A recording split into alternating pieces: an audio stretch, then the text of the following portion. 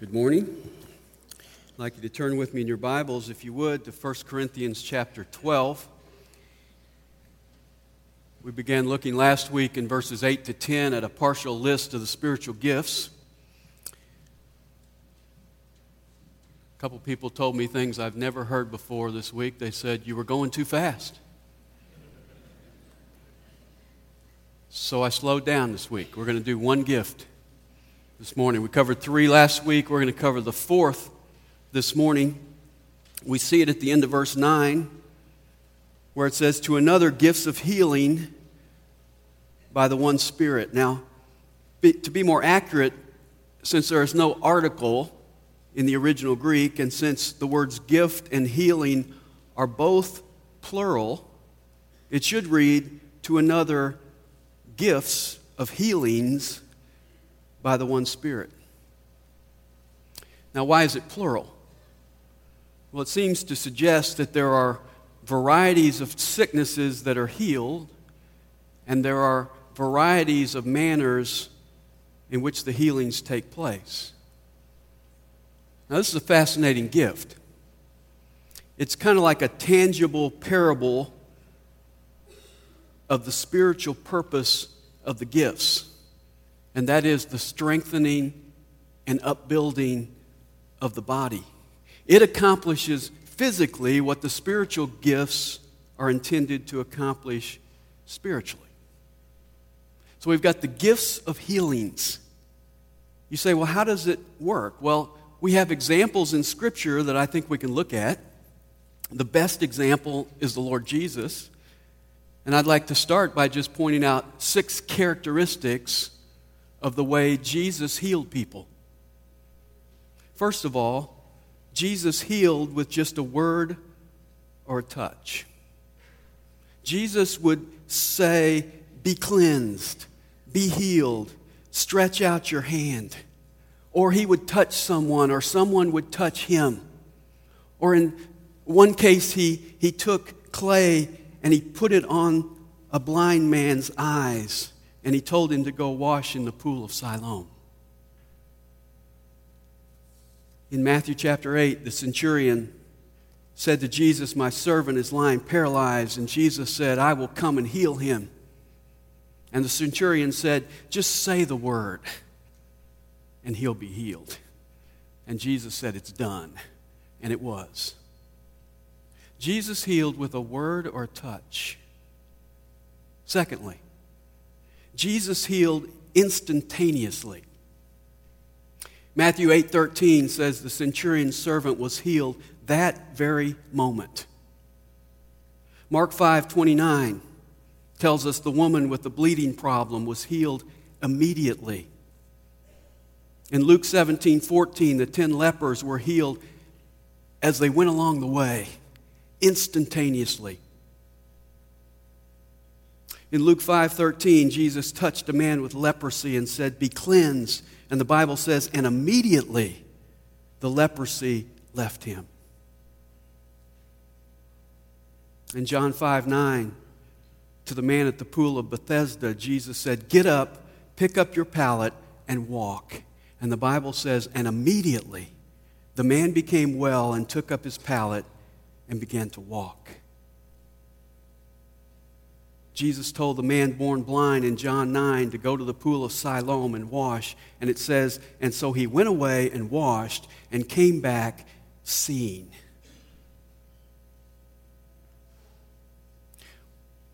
When we look at Jesus' healing, people didn't claim to get healed and then go home sick. People didn't say, "Yeah, the Lord healed me, and since he healed me, I'm feeling a lot better." No. Jesus never did progressive healing. He healed instantaneously.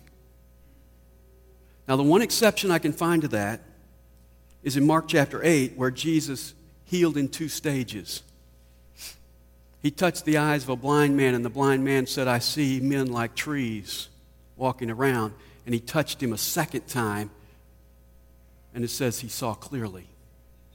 And if you look in the context of that, I think it's a tangible parable for the disciples at that point in time, because right before that, Jesus looked at them and said, "Don't you understand?" And he was really saying in the form of the way he healed this man that the disciples needed that second touch spiritually to really be able to see, because they were seeing men like trees walking around. But every other occasion, Jesus healed instantaneously. Thirdly, Jesus healed totally. In Luke 4:39, Peter's mother-in-law was suffering from high fever. It says, "And standing over her, he rebuked the fever, and it left her, and she immediately arose and began to wait on them." People that he healed ate, they walked, they carried their beds, they served him, they followed him. There was no recuperation period. There was no physical therapy that had to take place. It was total healing, and that's the only kind he did. Fourth, Jesus healed everybody. Luke 4:40 says, "And while the sun was setting, all who had any who were sick with various diseases brought them to him, and laying his hands on every one of them, he was healing them." Now, when I say he healed everyone, what I mean is that everyone that he desired to heal, he healed. Now, on some occasions, he came into an area and he healed an individual, and he didn't heal everybody else. That was his discernment, his discretion in that case. But everyone he desired to heal, he healed, with one exception. When he was faced with blatant unbelief, even Jesus couldn't heal. In Mark chapter 6, verses 5 and 6, he was in Nazareth, and it says, "And he could do no miracle, except that he laid his hands upon a few sick people and healed them, and he wondered at their unbelief." But nowhere is there an example where someone wanted to be healed, and Jesus sent them away because he couldn't heal them. When the faith was there, and the faith is almost always there when you're talking about sick people, because no one has more faith than a sick person. When the faith was there, Jesus healed everybody. Fifth, Jesus healed organic disease. Jesus did not go up and down Palestine healing functional diseases like low back pain, headaches. He didn't lengthen legs. When we see what Jesus did in his healing ministry, he healed palsy, crippled legs, blind eyes, withered hands, leprosy. 6, Jesus raised the dead. In Luke 7, he raised the son of the woman at Nain. In Luke chapter 9, he raised to life Jairus' daughter. In John chapter 11, he brought Lazarus back to life. That's the healing ministry of Jesus. Now, let's look at the healing ministry of the 12 disciples and the 70 that Jesus sent out, and those in the book of Acts like Philip and Stephen and Barnabas. What can we say about them? 6 characteristics. Number 1, they healed with a word or a touch. Acts 28:8 says, "And it happened that the father of Publius was lying in bed afflicted with recurrent fever and dysentery.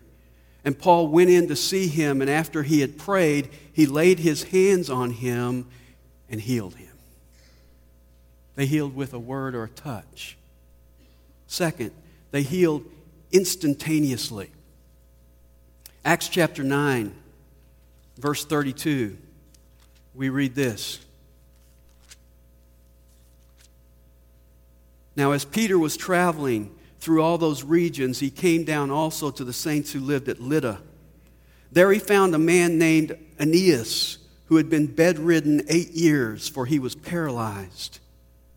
Peter said to him, 'Aeneas, Jesus Christ heals you. Get up and make your bed.'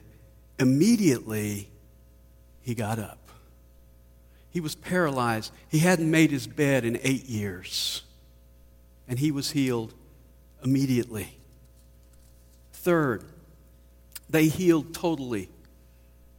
In Acts chapter 3, we read about a lame man who was being carried by the gate of the temple, begging alms. And Peter's response to him is given to us in verse 6. It says, "But Peter said, I do not possess silver and gold, but what I do have I give to you. In the name of Jesus Christ the Nazarene, walk."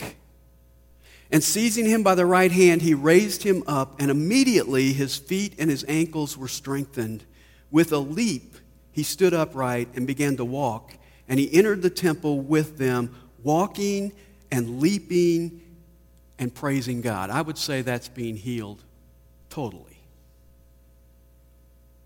Fourth, they healed everybody. Acts chapter 5 and verse 12 says, "At the hands of the apostles, many signs and wonders were taking place among the people, and they were all with one accord in Solomon's portico. But none of the rest dared to associate with them. However, the people held them in high esteem. And all the more believers in the Lord, multitudes of men and women were constantly added to their number, to such an extent that they even carried the sick out into the streets and laid them on cots and pallets, so that when Peter came by, at least his shadow might fall on any one of them. Also the people from the cities in the vicinity of Jerusalem were coming together, bringing people who were sick or afflicted with unclean spirits, and they were all being healed." Fifth, they healed organic disease. In Acts chapter 3, the man at the temple gate was crippled from birth. In Acts chapter 5 and verse 16, we're told that they carried the sick to them. Why do you carry people? Because they're so sick they can't walk. In Acts chapter 8, we read about Philip, that he healed the lame and the paralyzed. And then sixthly, they raised the dead. In Acts chapter 9, we read about Tabitha, or in Greek her name is Dorcas. I prefer Tabitha. She died. Peter came along and said, "Tabitha, arise." And she came back to life. In Acts chapter 20, we read about Eutychus, the young man who was listening to Paul preach in the windowsill and fell out and fell 3 stories to his death. And Paul said, "I'll be right back." And he went down and raised him from the dead and brought him back, and I'm sure he was listening better the second time.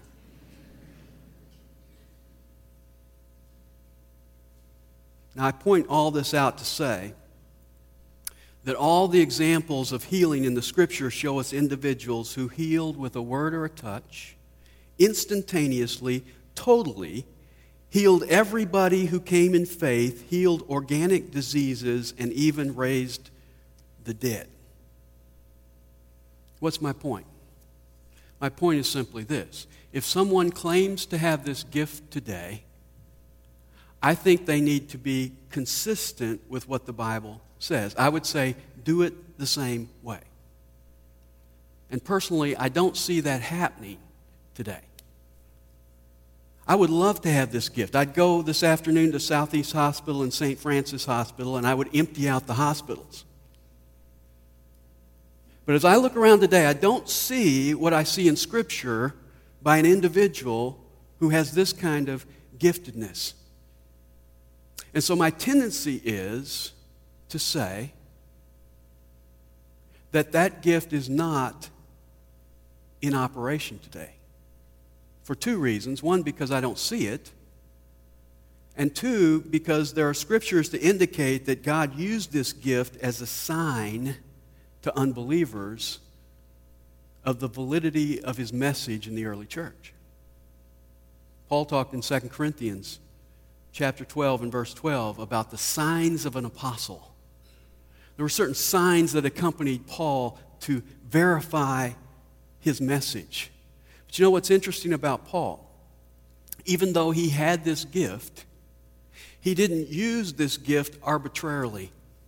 It was intended to be a sign, and when it wasn't useful as a sign, we find that Paul was not using this gift. For example, in 2 Timothy chapter 4 and verse 20, Paul makes an interesting little statement. He says, Trophimus I left sick at Miletus. Why did Paul leave Trophimus sick at Miletus when he had the gift of healing? Obviously, he didn't use it arbitrarily. In 2 Corinthians 12:7, he talks about his thorn in the flesh. We're not told specifically what that is. I think I could argue that it probably was some kind of eye issue that Paul had from various scriptures.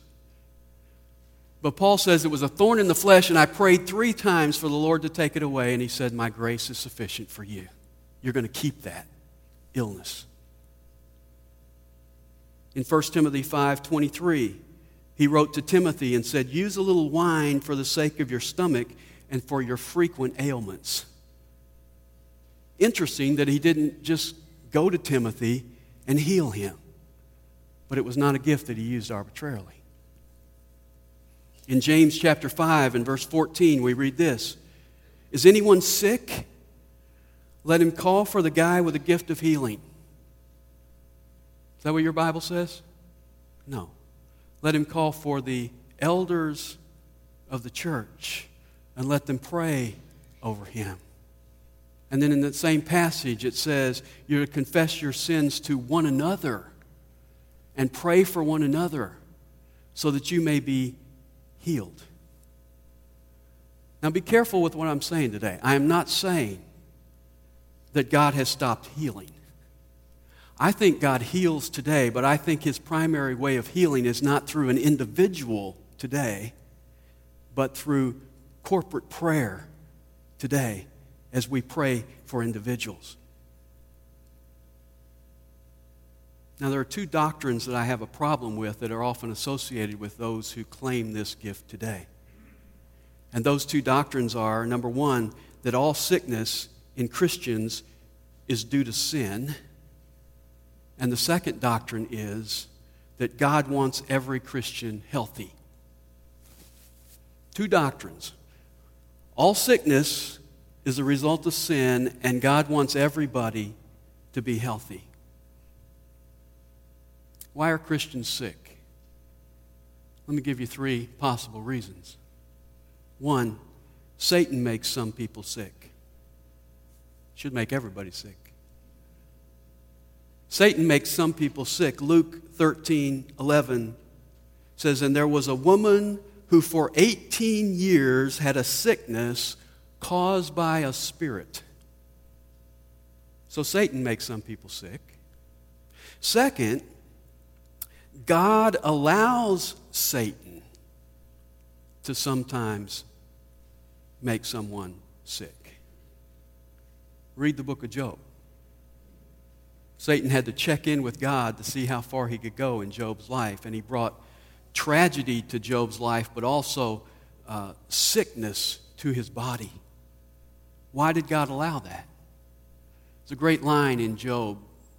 Job 42:5. At the end of all the turmoil, Job says to God, I have heard of you with the hearing of the ear, but now my eye sees you. Great line.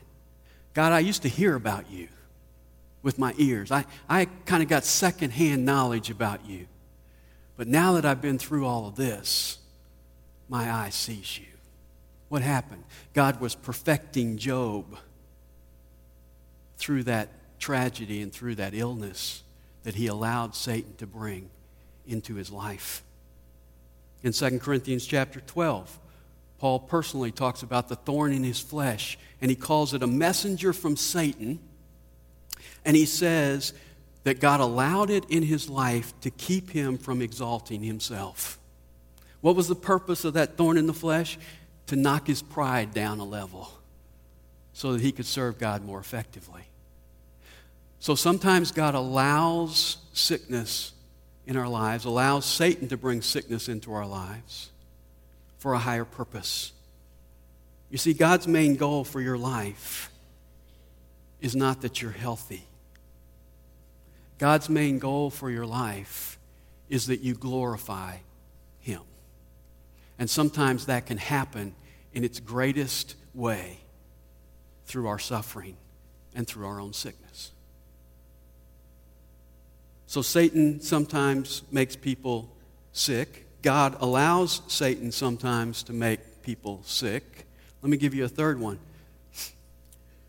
God can cause sickness in your life for discipline. In Numbers chapter 12, Miriam sinned and God struck her with leprosy, and she was put outside of the camp. Temporary leprosy.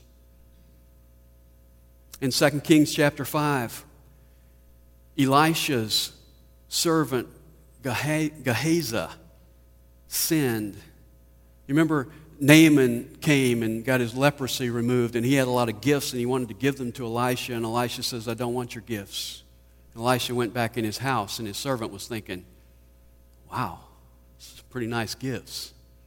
So Naaman got down the road a little ways going home, and he ran down and caught him and said, a couple guys showed up unexpectedly at the house, and Elisha decided he wants some of those gifts. So he took the gifts to his own house, sinned against the Lord, sinned against Elisha. You know what happened? He got Naaman's leprosy. Listen to this passage, Deuteronomy 28. Deuteronomy 28, I'll just read 3 verses out of this passage, but in chapter 28, verse 20, it says, the Lord will send upon you curses, confusion, and rebuke in all you undertake to do, until you are destroyed and until you perish quickly on account of the evil of your deeds, because you have forsaken me. The Lord will make the pestilence cling to you until He has consumed you from the land where you are entering to possess it. The Lord will smite you with consumption and with fever and with inflammation and with fiery heat and with the sword and with blight and with mildew. And they will pursue you until you perish. The consequences of sin. Sometimes God brings illness as a consequence of our disobedience. Listen to another verse.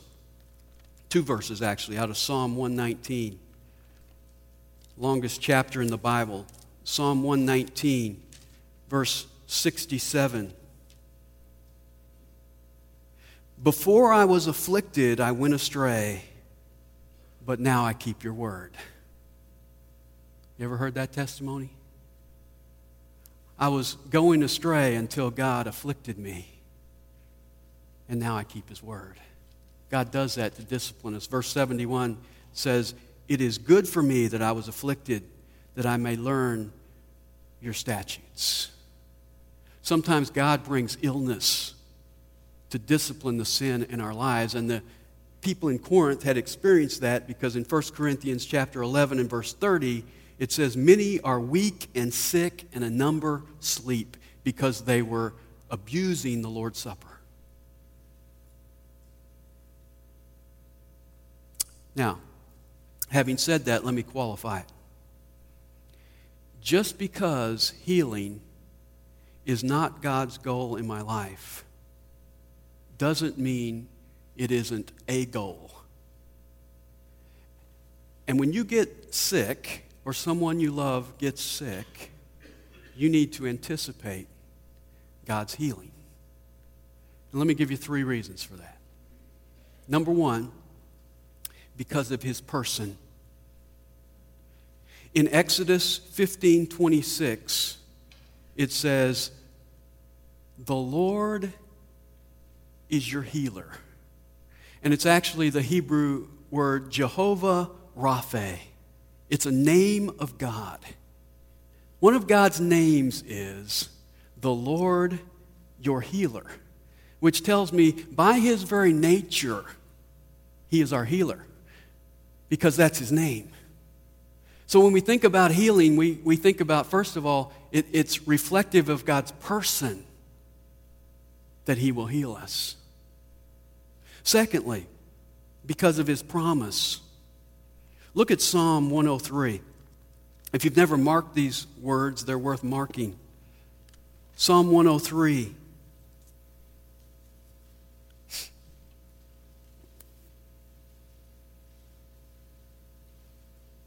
Actually, you ought to underline the first 5 verses. Put a little star by it. But look at verse 2. Bless the Lord, O my soul, and forget none of his benefits, who pardons all your iniquities, who heals all your diseases. Not only is it the person of God, his character to heal, it's also the promise of God.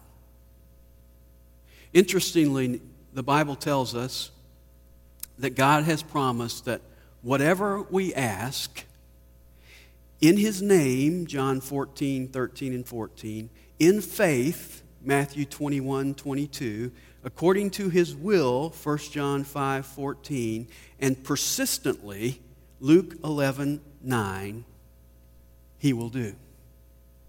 Whatever we ask in his name, in faith, according to his will, and persistently, God will do. So when you are ill, when your loved one is ill, we need to come in prayer, in faith, and ask, expecting, because God has promised. Look at James chapter 5 again. I read it earlier, or referred to it earlier. But in James chapter 5, I want you to notice the wording here. James chapter 5 and verse 14.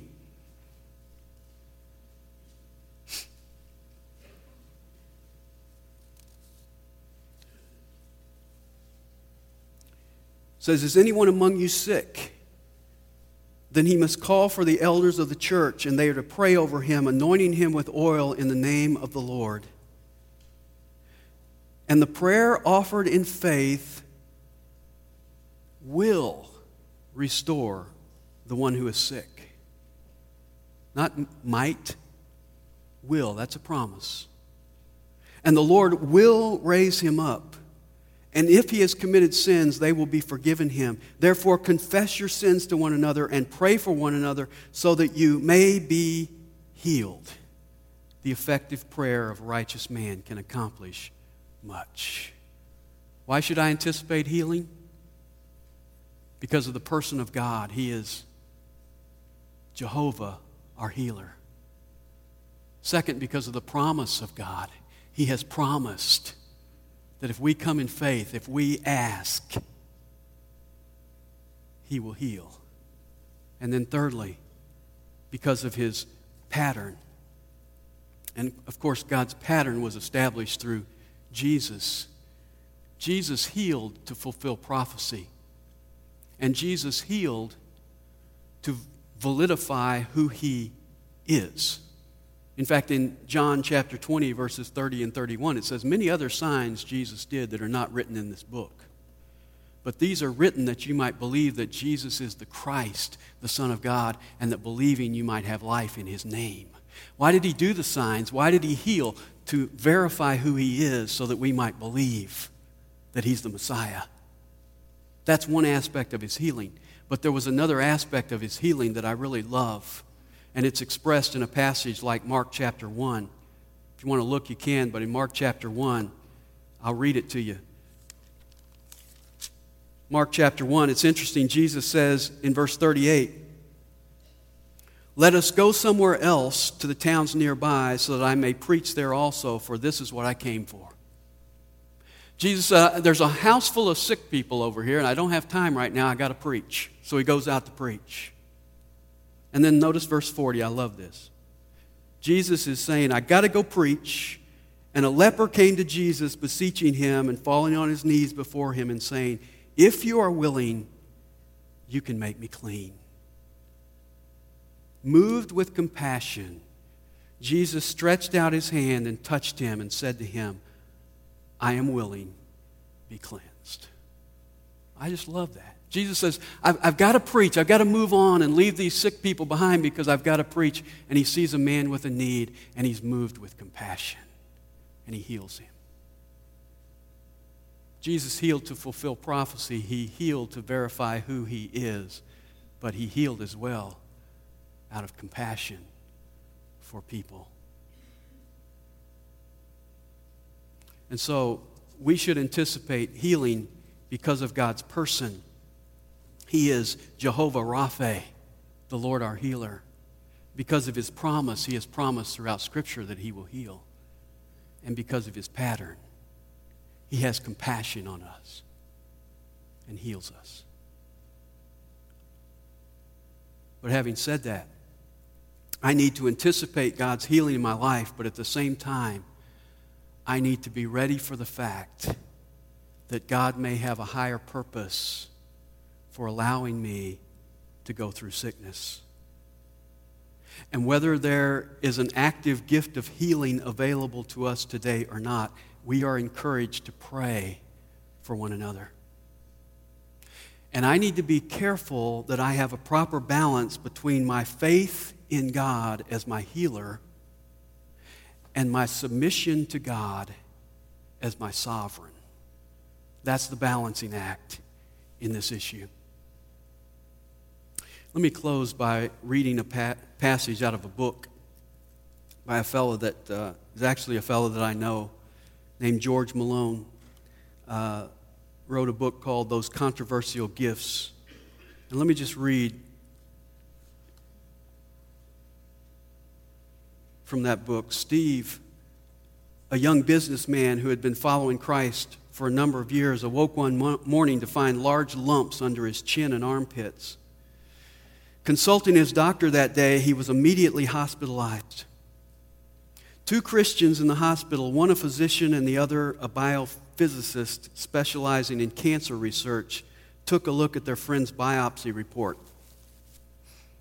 A textbook case of Hodgkin's disease, reported one of them. Within a few hours, word spread to Steve's house group and church. The entire community launched a prolonged session of prayer and fasting. The house group maintained a 24-hour prayer chain. Every visitor took time to lay hands on Steve and ask God for his gracious intervention. There was no sense that we had to demand Steve's healing or even encourage him to more faith. We simply trusted God and beseeched him for mercy. Graciously, God answered our prayers. 3 days after Steve entered the hospital, the lumps disappeared. He had received no medical treatment. Remission, wrong diagnosis, miracle, who can say? All that can be affirmed is that God hears and answers prayers. All situations may not end this way, but Scripture instructs us that all who are sick should at least be prayed for in this way. And then he says, of those not healed. Matt was a fine high school athlete. On one of those first plays from scrimmage, Matt thrust himself at an approaching fullback. There was a snap, followed by the immediate loss of all physical sensation. Matt the linebacker became Matt the quadriplegic. Many people visited Matt over the ensuing months and prayed for his healing.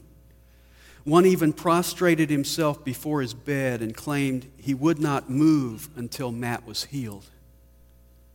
Eventually, he walked out again, but Matt did not.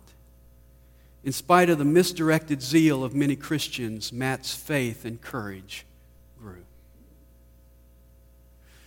Those of us who enjoy life in relative health can place an unbearable burden on those who suffer. Our prayers for healing can have a threatening and condemning effect.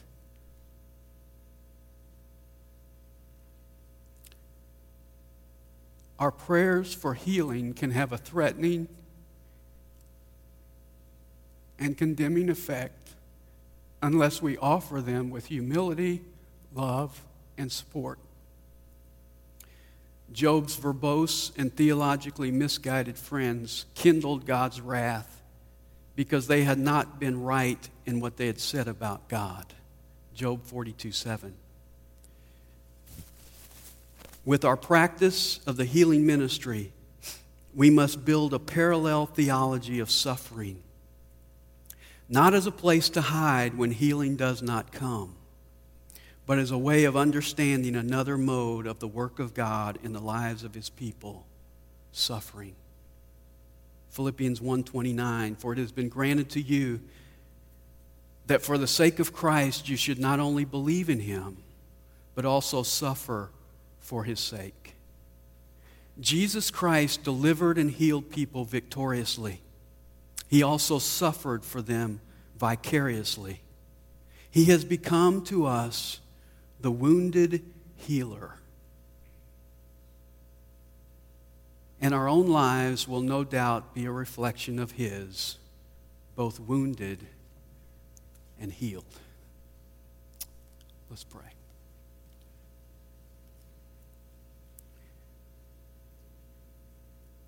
Father, we thank you today for the God that you are. You are Jehovah Rapha, the Lord our healer. We thank you for your promises to heal us. We thank you for the pattern of the Lord Jesus, who showed compassion on those in sickness. And yet, Father, help us to realize that our life is just a vapor. And that your main purpose for our life is not just that we're healthy. Your main purpose for our lives is that you shape us into the character of Jesus and that we give you glory. And so, Father, we would recognize the balance today between our faith in you as our healer and our submission to you as our sovereign God. And Lord, keep us from laying guilt on people who suffer.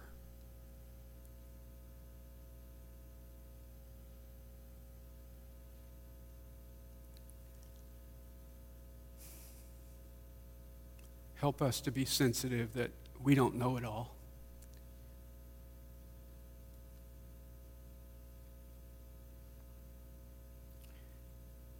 And help us to have the compassion of Jesus as we walk through this world, we pray in his worthy name. Amen.